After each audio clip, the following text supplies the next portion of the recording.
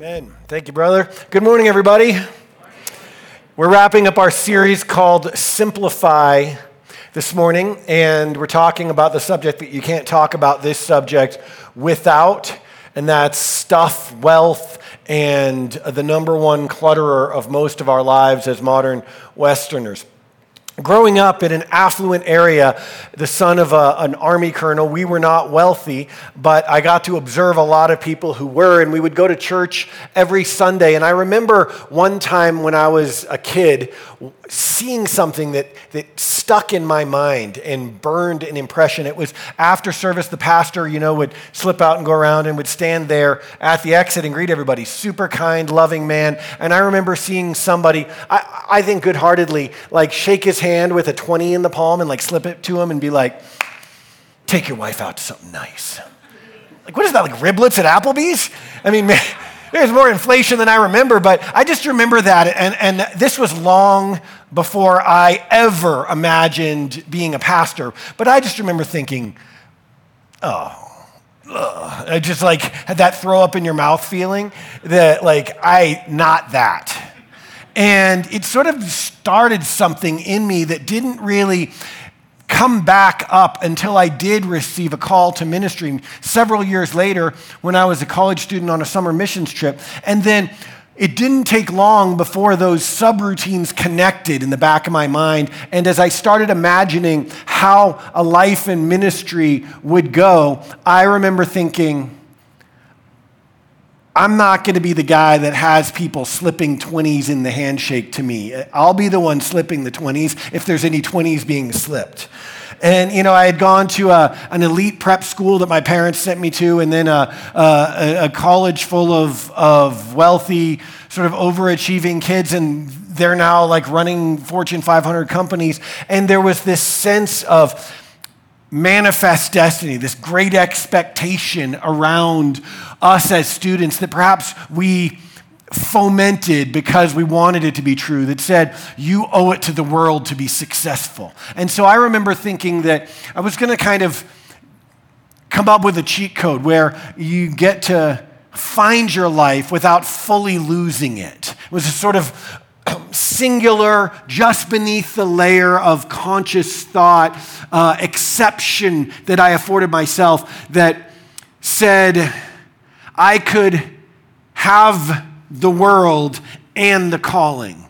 And it took me years to identify this and then allow the Holy Spirit to root it out of me. And I think that probably as a 20th century American kid, I'm not alone in that experience. In Luke chapter 12, Jesus addresses just that propensity. He says in verse 13, someone in the crowd told him, "Teacher, tell my brother to divide the inheritance with me." And he said to him, "Man, who made me judge or arbiter over you?" And he said to them, "Take care and be on your guard against all covetousness.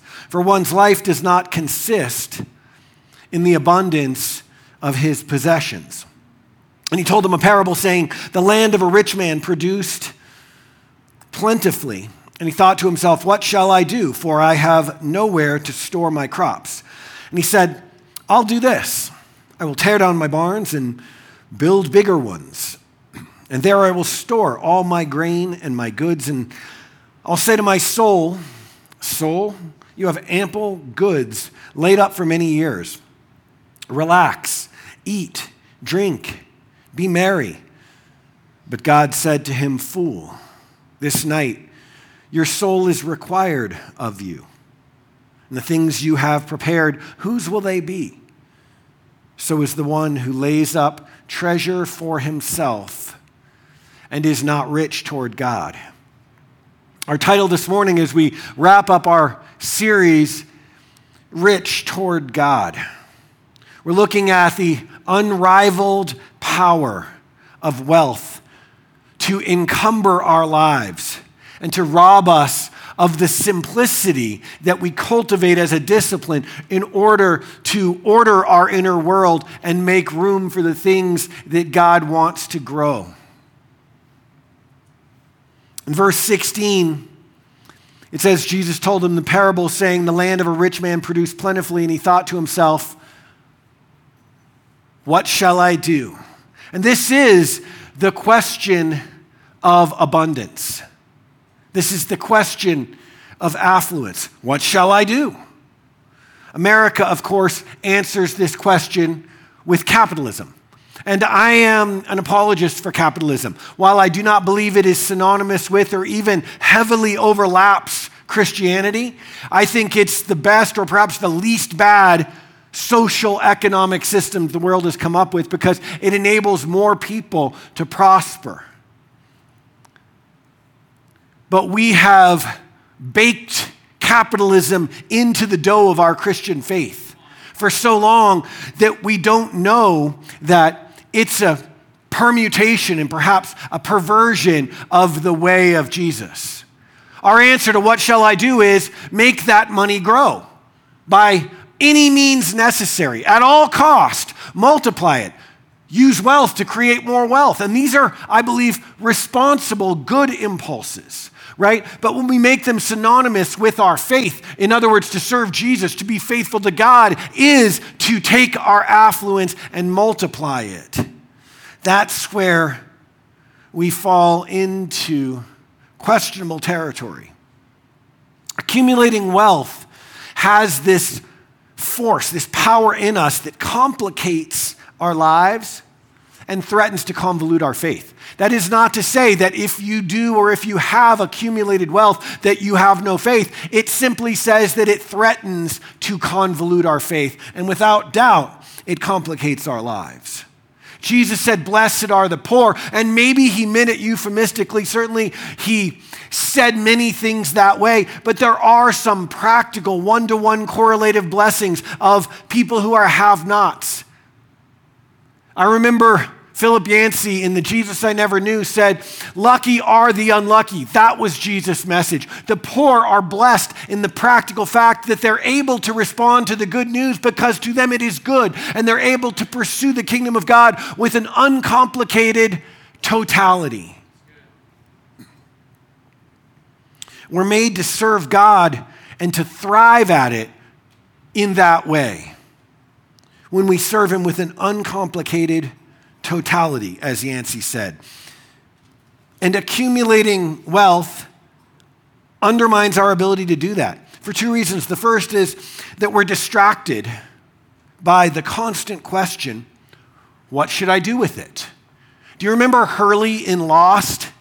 He's like an average Joe, sort of dumpy character. The reason that we learn in his backstory over the first couple seasons, he was in Australia and on the fateful flight that crashed on the island, and then all of the lost stuff went down because he won the lottery. And though it seemed like a blessing, it ended up being a curse because everybody was pulling at him. Everybody wanted something from him. And then the weight of managing that suddenly accumulated wealth was overwhelming him. And secondly, accumulating wealth introduces constant competition for our heart's allegiance. It constantly pulls at the other end of a tug-of-war rope. Jesus said in Matthew 6, "No one can serve two masters, for either he will hate the one and love the other, or he'll be devoted to the one and despise the other." Make no mistake about it. You cannot serve God and money.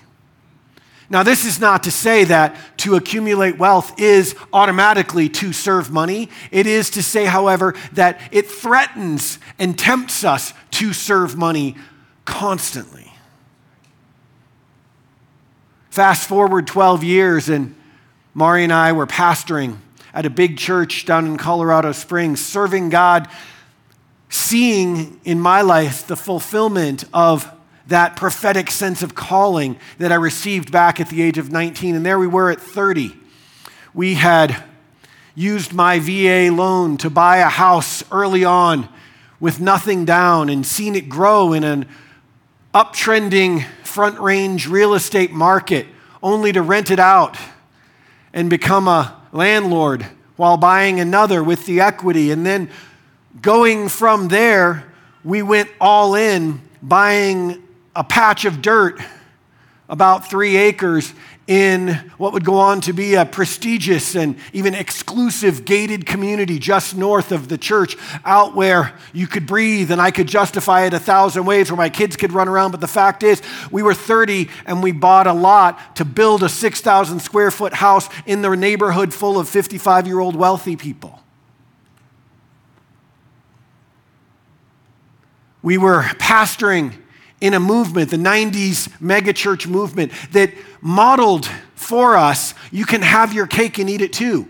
You can find your life while almost losing it, as it turns out. But we saw celebrity pastors getting elevated, getting wealthy, becoming a big deal, and we're like, Mari probably wasn't. I was in my heart like, yeah, there it is. Remembering that poor, pathetic pastor being slipped the 20 by the haughty church member in his congregation.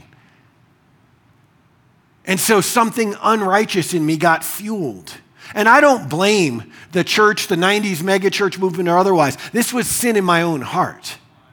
But I do want to repent to you on behalf of pastors in America for modeling the wrong stuff and for getting rich and calling it Jesus. That's caused a lot of people hurt and disillusionment around Christianity and church. And frankly, I understand. I don't blame you.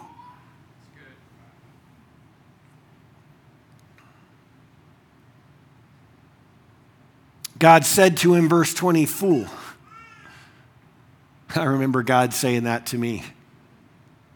This night your soul is required of you, and the things you have prepared, whose will they be? This is the second question Jesus asks rhetorically in this parable, and this is the question of mortality. We don't outlive God. We don't transcend one-to-one. We bump into, inevitably, a limitation that is inherent in humanity.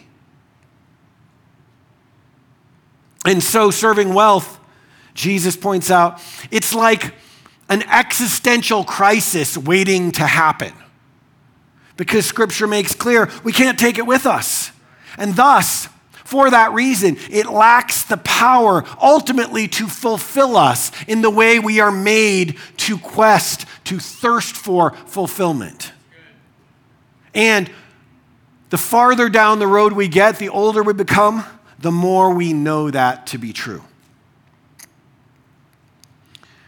Ecclesiastes chapter 5, Solomon writes, I've seen a grievous evil under the sun. And this is a guy who hoarded wealth like nobody's business. I've seen a grievous evil under the sun, wealth hoarded to the harm of its owners. I wonder if he's saying this autobiographically, looking at his own life and how he gained the whole world, as Jesus would say hundreds of years later, and forfeited his own soul. Wealth hoarded to the harm of its owners. Everyone comes naked from their mother's womb. And as everyone comes, so they depart. They take nothing from their toil that they can carry in their hands. This too is a grievous evil. As everyone comes, so they depart. And what do they gain? Since they toil for the wind. To amass, to accumulate, to strive, and to give our best strength in the best years of our lives to something that at the end of the day slips right through our fingers is, Solomon says, like chasing the wind. Do you remember in the 90s when, if you were in the workforce newly then, like I was, everybody had a management training day where we had a facilitator come in and teach us Covey's 7 Habits of Highly Effective People. Did anyone read that or sit through that seminar? Really good stuff, right? One of the things he said that stuck with me is begin with the end in mind. Build in the direction and on the foundation that you want your life to be about when you get to the end. And he made a metaphoric illustration that I never forgot. He talked at length about a guy who gave the best strength and years of his life to climb the ladder. So focused was he all the while to get to the top ahead of and above other people and maybe instead of them, that it wasn't until he reached the top that he realized He didn't like the wall it was leaning on. Jesus himself said, what good will it be to someone gains the whole world and yet forfeits their soul? To mortgage what is true and eternal, the God spark in us, for stuff that at the end of the day we have to ask as the culmination, who's going to get it? Maybe you amass a lot of stuff and a lot of wealth, and you have to think, do I want to go down that well-worn path of creating dysfunctional, broken trust fund kids? Or do I want to just give it away to a bunch of charities? In the end, though, there's no cheating death, and there's no taking it with us, and that alone makes serving wealth and possessions an existential crisis. So is the one, Jesus said in verse 21, who lays up treasure for himself and is not rich toward God. Now notice Jesus doesn't say, so is the one who lays up treasure for himself. The point isn't poverty. The point isn't you would do better not to pursue wealth or to avow poverty. His point rather is to use wealth in a better way. To use it purposefully and intentionally. To recognize that it is not money, but the love of money that is the root of all kinds of evil. And money, more than anything else, vies to be an end rather than a means to other ends. Jesus' point, make it a means to another end, to be rich toward God.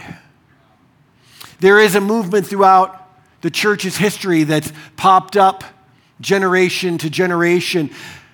It's asceticism. It's taken different forms and terminology, but the idea is the ascetic is the person whose end goal, whose religious objective is self-denial or self-abnegation, right? And so the ascetic is the one who wore the hair shirt or the one who would live intentionally below the poverty line in order to demonstrate seriousness about God. And Jesus' point seems rather to be, don't serve wealth, but rather, to the extent that you have it, use it to be rich toward God.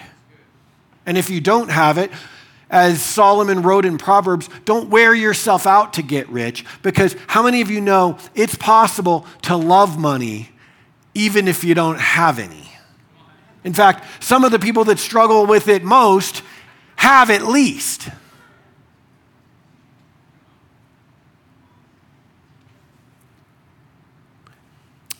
Do not lay up for yourselves treasures on earth, Jesus famously said, where moth and rust destroy and where thieves break in and steal. It's like Jesus is foreshadowing planned obsolescence.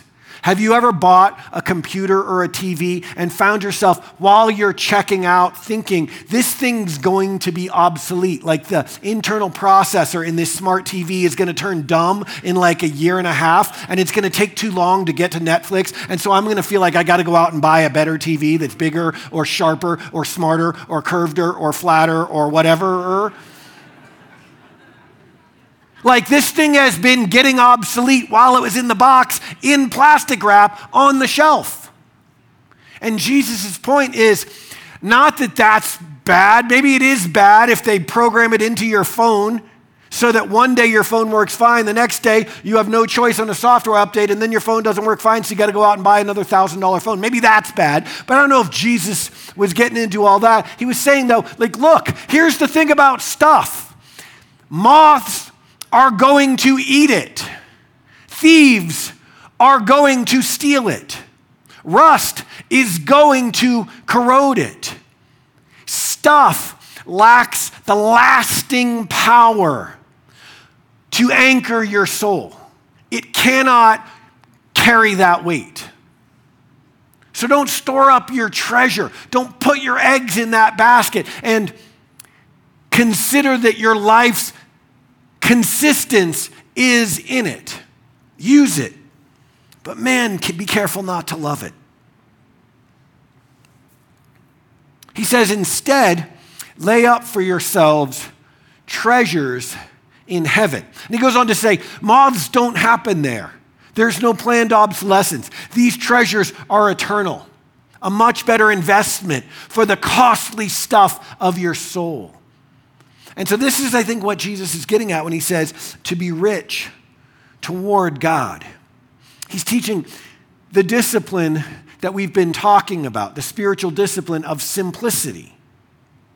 Not having nothing, but being unencumbered to serve God with what Yancey called an uncomplicated totality.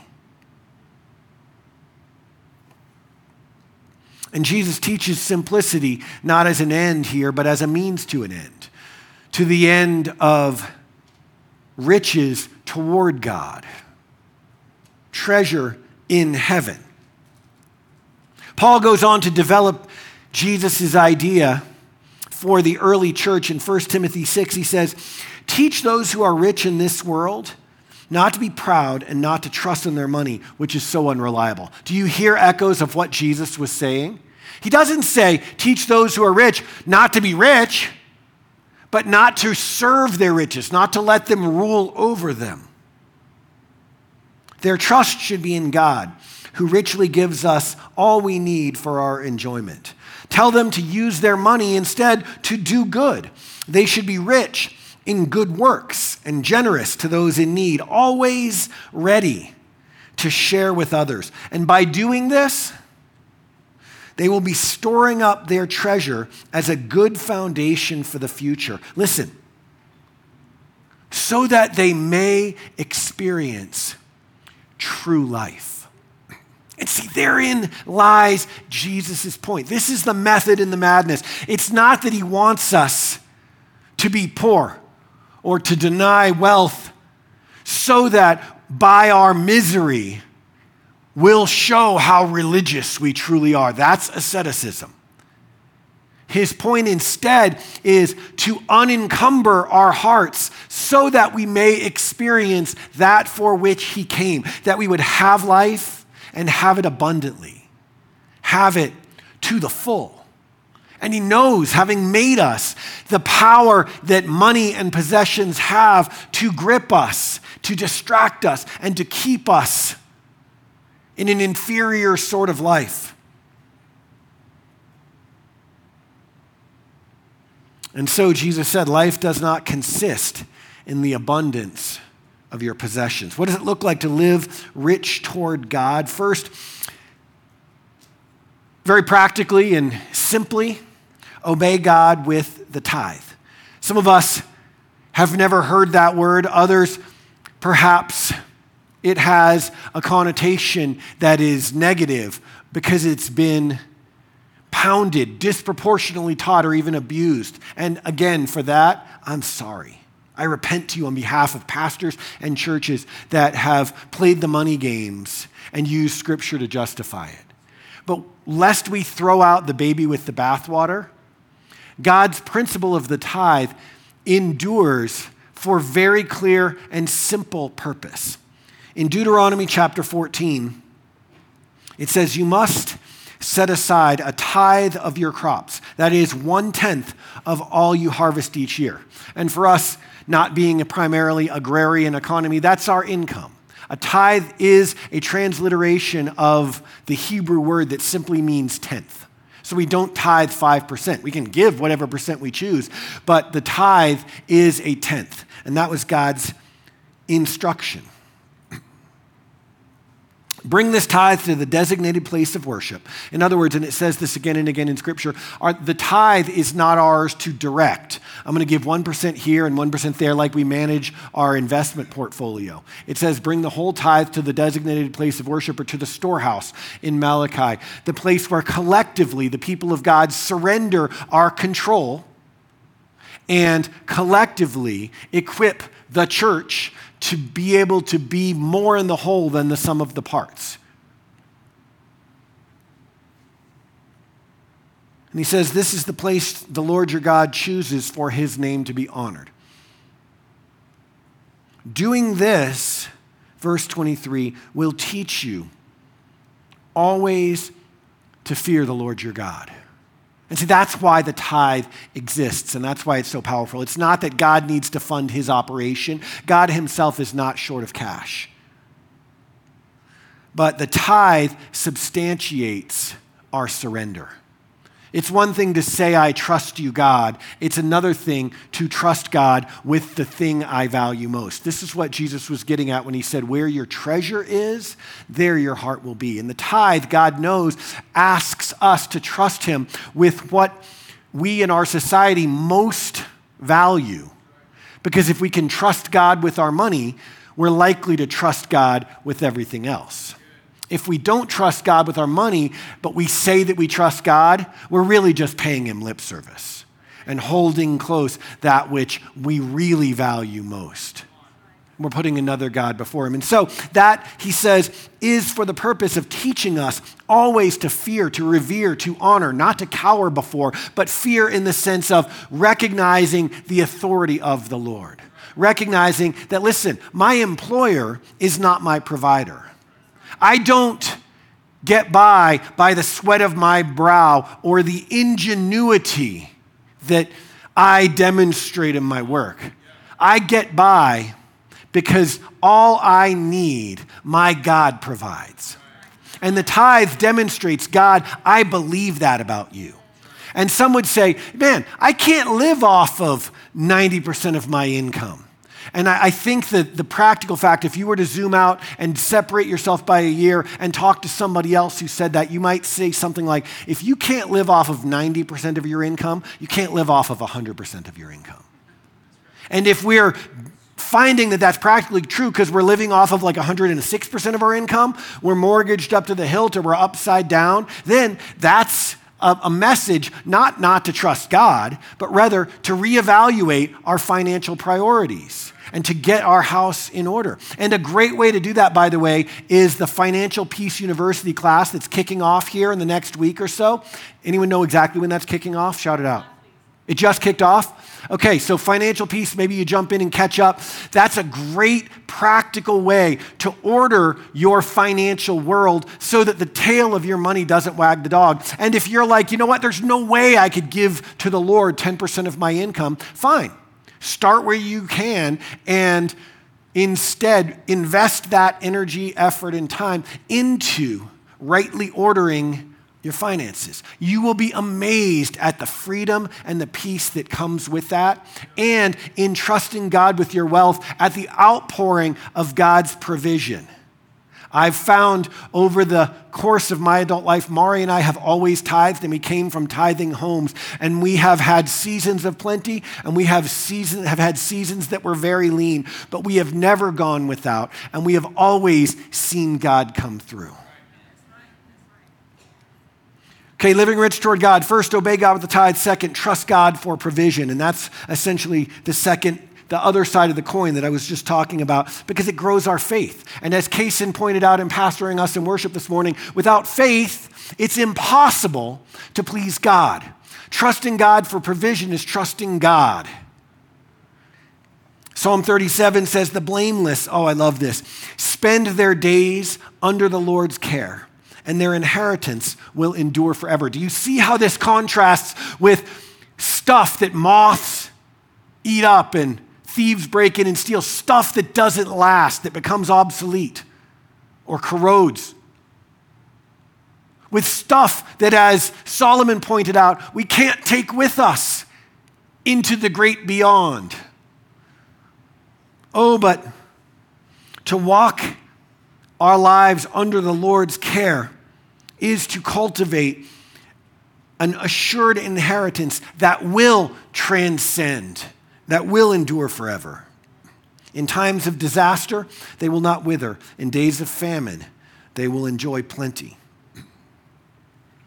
When God called Mari and me to leave Colorado Springs and the job and the church and the life that we had there, it wasn't the thousands of friends, if I'm gut level honest in my heart of hearts, that was the most difficult for me.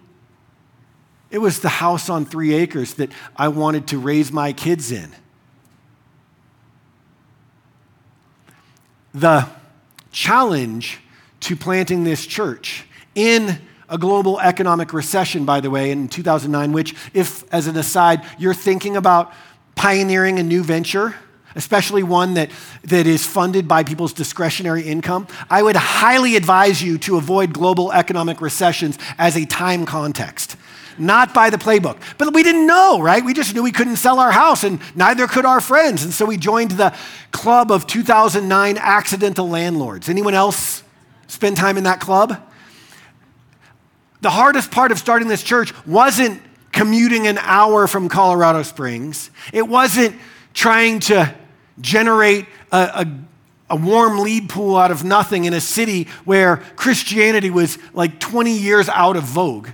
It was carrying the weight and the complexity, the encumbrance of that house and that property and trying to sell it and not being able to sell it and having to live there, starting our kids there, spending the first year, you talk about not by the church planting playbook, commuting to the city every day in which we were supposed to plant a church. Being away from my kids because I was here in Denver into the evenings. And then finally, renting that house out, living in a tiny rental place in the outer territories of the Denver metro region in Parker, because I was as close as we could afford to be in while carrying the monstrosity in the Springs, which seemed close by comparison. And then managing the rental and the roller coaster ride that was for years. And friends, listen, God redeemed it, and he taught me through it, and he grew us through it, and ultimately, the market came back and he blessed us by it. And that was how we ended up being able to live in the next millionaire's neighborhood that we live in that puts us in our parish right near the church, right? But the fact is, the needless pain, the complication, the encumbrance, the distraction, the fear, the, at times, if I'm honest, abject fear of carrying that weight while planting a church. That was the cost for me. Now, God has redeemed that in my life and used it to teach me to trust him with my wealth. But the impulse to amass, to accumulate, man, the wheat and the tares grew up together. But I wish for you that you needn't learn that one in quite such a hard way.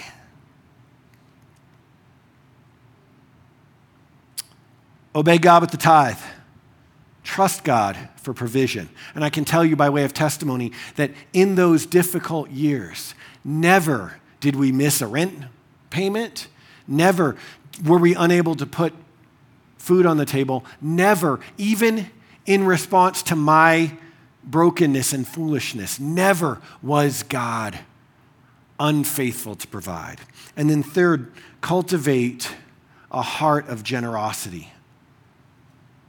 Because generosity toward others enriches your life in a way that inanimate objects, possessions, never have the power to do. Cultivating a heart of generosity enriches your life. In Proverbs 11, the scripture says, one person gives freely, yet gains even more. Another withholds unduly, but comes to poverty. A generous person will prosper, and whoever refreshes others will himself be refreshed.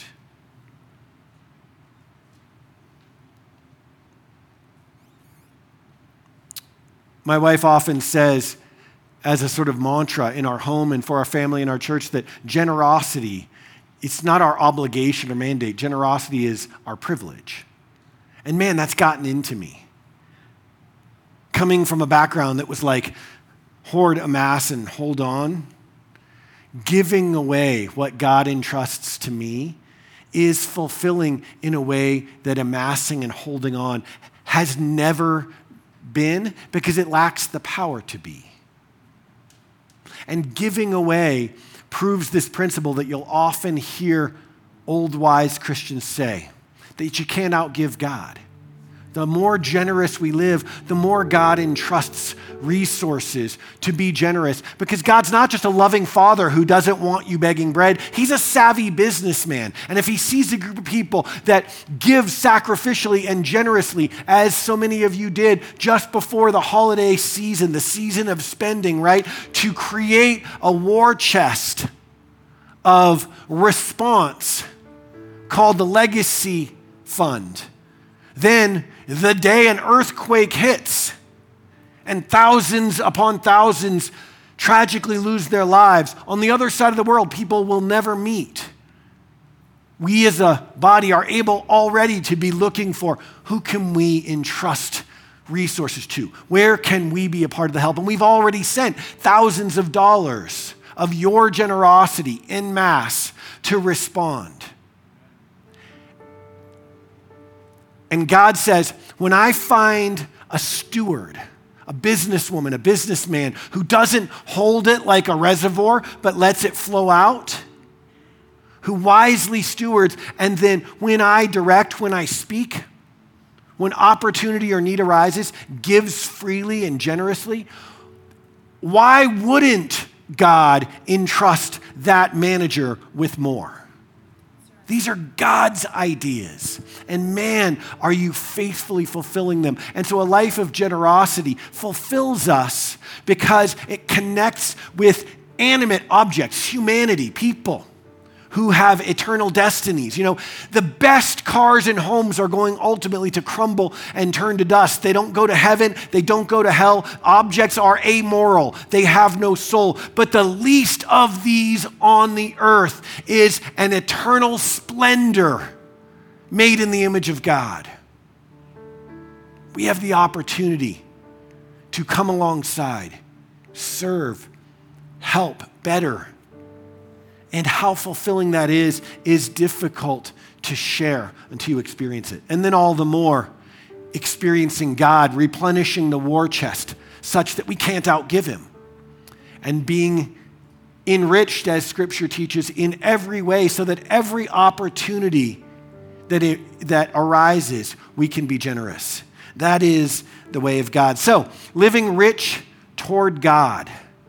It's the subject that sometimes is tender in church because it touches, one, on the tenderest and most sacred places in us, and two, because too often it's been abused. But if we can leave aside or stay in the middle of the road from both of those ditches on either side, there is incredible blessing. And the subject of simplifying our lives will have maximum fruit if we can trust God and surrender to him the thing that has mattered most, making room for all of the good that God wants to do in us and through us. Amen? Would you stand with me? Father, in the name of Jesus, thank you for your faithfulness to us. Thank you that indeed all we have needed, your hand hath provided. And oh, we're so grateful.